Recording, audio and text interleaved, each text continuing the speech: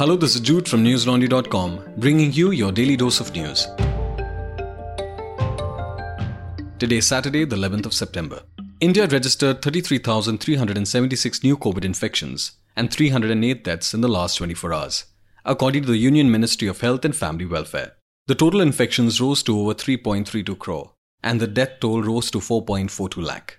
Kerala currently contributes to more than 60% of active cases in the country.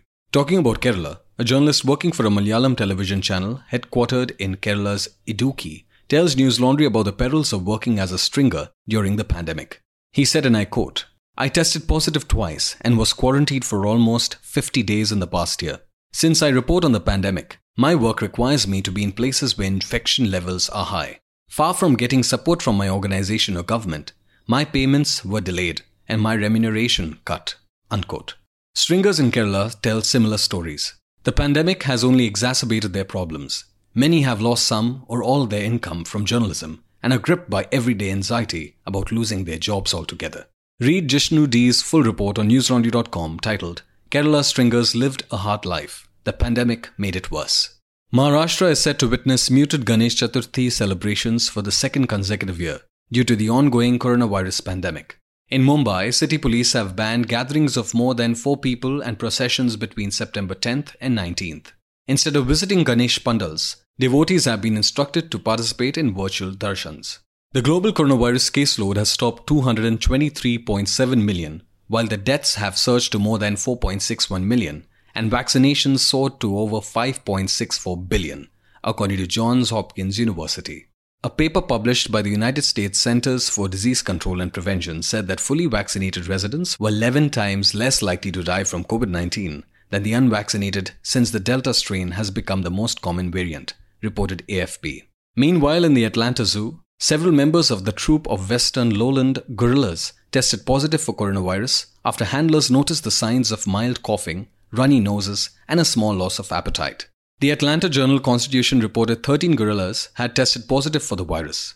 The newspaper report said it is likely that the virus made its way into the gorilla population from an animal care staffer who was asymptomatic upon coming to work, but who later tested positive for the virus. The deadlock between farmers and district administration of Karnal ended with the state government and farmer union leaders reaching an amicable resolution in the 4th round of meeting held today morning, the Indian Express reported. The state government has assured farmer union leaders that an inquiry committee will be constituted under the chairmanship of a retired judge who will conduct a probe into the August 28th Karnal incident and the role of IAS officer Ayush Sinha. Till the completion of the inquiry, Sinha will remain on leave. The government also assured farmers that 2 family members of the farmer Sushil Kajal, the farmer who died after the August 28th police lathi charge at Bastara Toll Plaza, will be given a job. Although the farmers had also been demanding financial compensation for Kajal's family, no such assurance was given as of now. After the meeting between the state government's representative, a senior IAS officer Devendra Singh, and farmer union leaders led by Gurnam Singh Chanduni, a joint press conference by both sides was held in Karnal, where it was announced that the dharna was being called off. IAS officer Devendra Singh added, and I quote, "Farmers are our brothers. We have reached a respectable and amicable solution to all the demands that were raised." Unquote. To know about what happened at the Kisan Mahapanchayat in Uttar Pradesh's Muzaffarnagar, do read Basant Kumar's ground report titled, "Ground Report, Muzaffarnagar Kisan Mahapanchayat ka UP Chunav par kya hoga asar." Basant also talks about the report on this week's Reporters Without Orders podcast. Head on to our website. Yesterday, officers from the Income Tax Department conducted what they described as surveys at the offices of NewsClick and News Laundry. Unnamed officials told PTI that the operations were conducted to verify certain tax payment details and remittances made by the organizations. However, the officials said that they were conducting separate survey operations and not raids. Income tax officials had served notice to both the organizations on 30th June and had taken the statements of NewsClick's founder and editor-in-chief Prabir Purkhayastha and Pranjal, reported the Indian Express.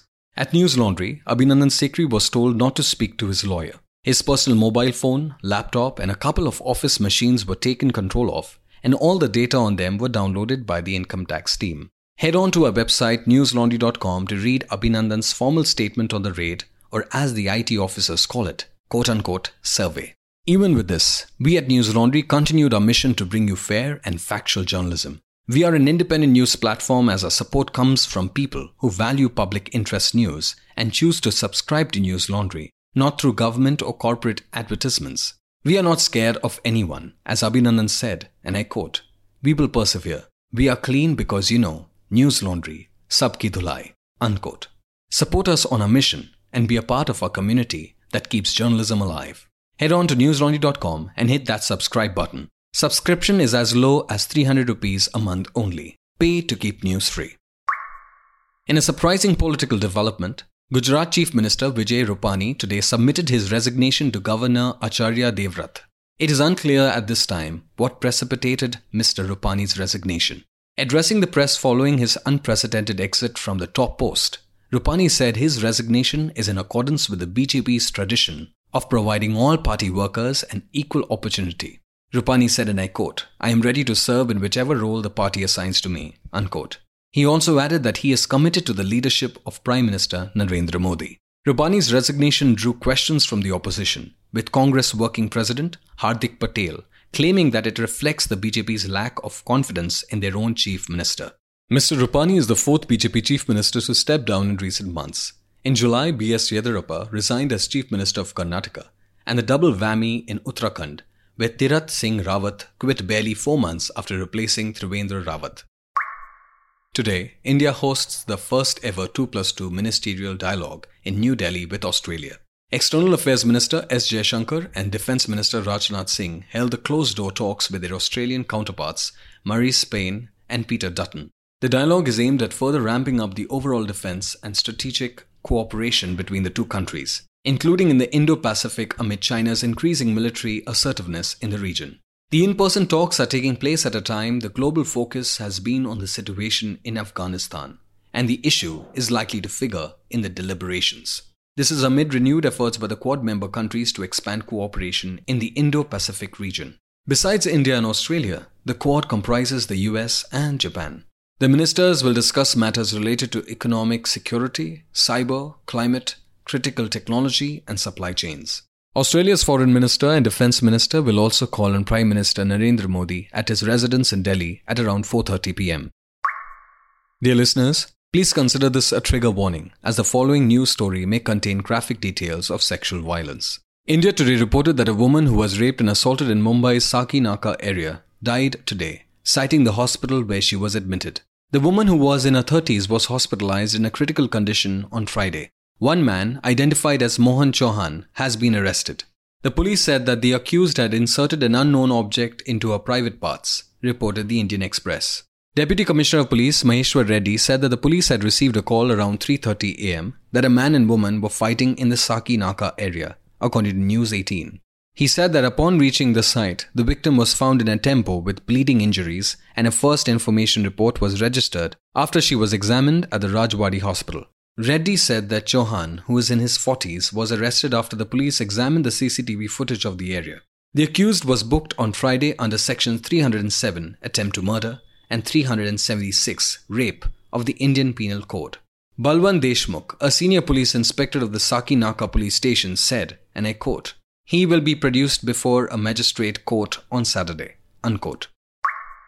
8 people were killed and 5 others were injured in an explosion and fire caused by liquefied gas cylinder leakage on Saturday at a residential building in the Chinese city of Dalian, local officials said.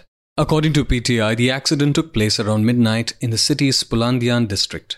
Firefighters and local police immediately rushed to the scene and the fire was put out around 2:30 am. The injured have been sent to local hospitals and are in stable condition. The residents of the building have been evacuated. An investigation into the accident's cause is underway, the report said. The UN has condemned the Taliban for what its increasingly violent response to dissent, weeks after the group's rapid takeover of Afghanistan, BBC reported. Taliban fighters killed 4 people during recent protests, the UN claimed. Demonstrations have taken place across Afghanistan since the fall of Kabul on 15th August, demanding respect for women's rights and greater freedoms. Taliban fighters have used batons, whips, and live ammunition against protesters, the UN said in its report. A spokeswoman for the UN High Commissioner for Human Rights said in a press statement, and I quote, "We call on the Taliban to immediately cease the use of force towards and the arbitrary detention of those exercising the right to peaceful assembly and the journalists covering the protests." Unquote. Taliban fighters swept across Afghanistan in August, capturing provincial centers and eventually the capital Kabul itself in less than 2 weeks. The US then led an airlift from the capital's international airport, evacuating more than 120,000 people before pulling out its own forces on 31st August. That's all the news we have for you today. Have a good day or a good night, depending on where you're listening from. See you tomorrow. All the News Laundry podcasts are available on Stitcher, iTunes, and any other podcast platform. Please subscribe to News Laundry. Help us keep news independent. To catch all our podcasts on news, pop culture, current affairs, and sport, visit newslaundry.com. Follow us on Facebook, Twitter, and Instagram, and subscribe to our YouTube channel.